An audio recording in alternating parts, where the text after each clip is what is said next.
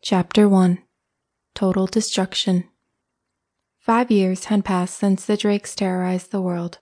These reptilian winged beasts were dragon shapeshifters called shifters for short, a species that are essentially human but with the capability to transform into nightmarish beasts of blood and fire, capable of causing chaos and destructions wherever they roamed. They were a force to be reckoned with, and they had no problem displaying their power should they be threatened.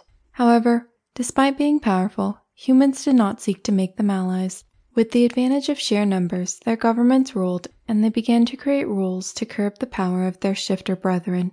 It started with a registry, where shifters were instructed to declare themselves. Then there were shift-free zones, where none of their kind could live under the pain of death. It was a slow, steady slide, as they always are, until soon the laws were more constrictive than any bonds. The drakes had found themselves fed up with the blatant discrimination towards their species. Unfairly labeled as a threat by the government, which seemed to delight in encouraging its people to keep their distance, they chafed at the restrictions holding them back. The tension rose, hot and thick and angry. In the end, all it took was a few rogue drakes to kill a singular human, and suddenly, drakes were public enemy number 1. Trish was a drake. She was not initially around for the riots. She had been on a mission overseas, serving her country as part of their militia.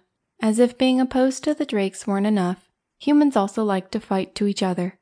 At the time, her world had been full of guns and bombs and the fight. She didn't have time to worry about the political unrest back home. However, she'd heard the stories.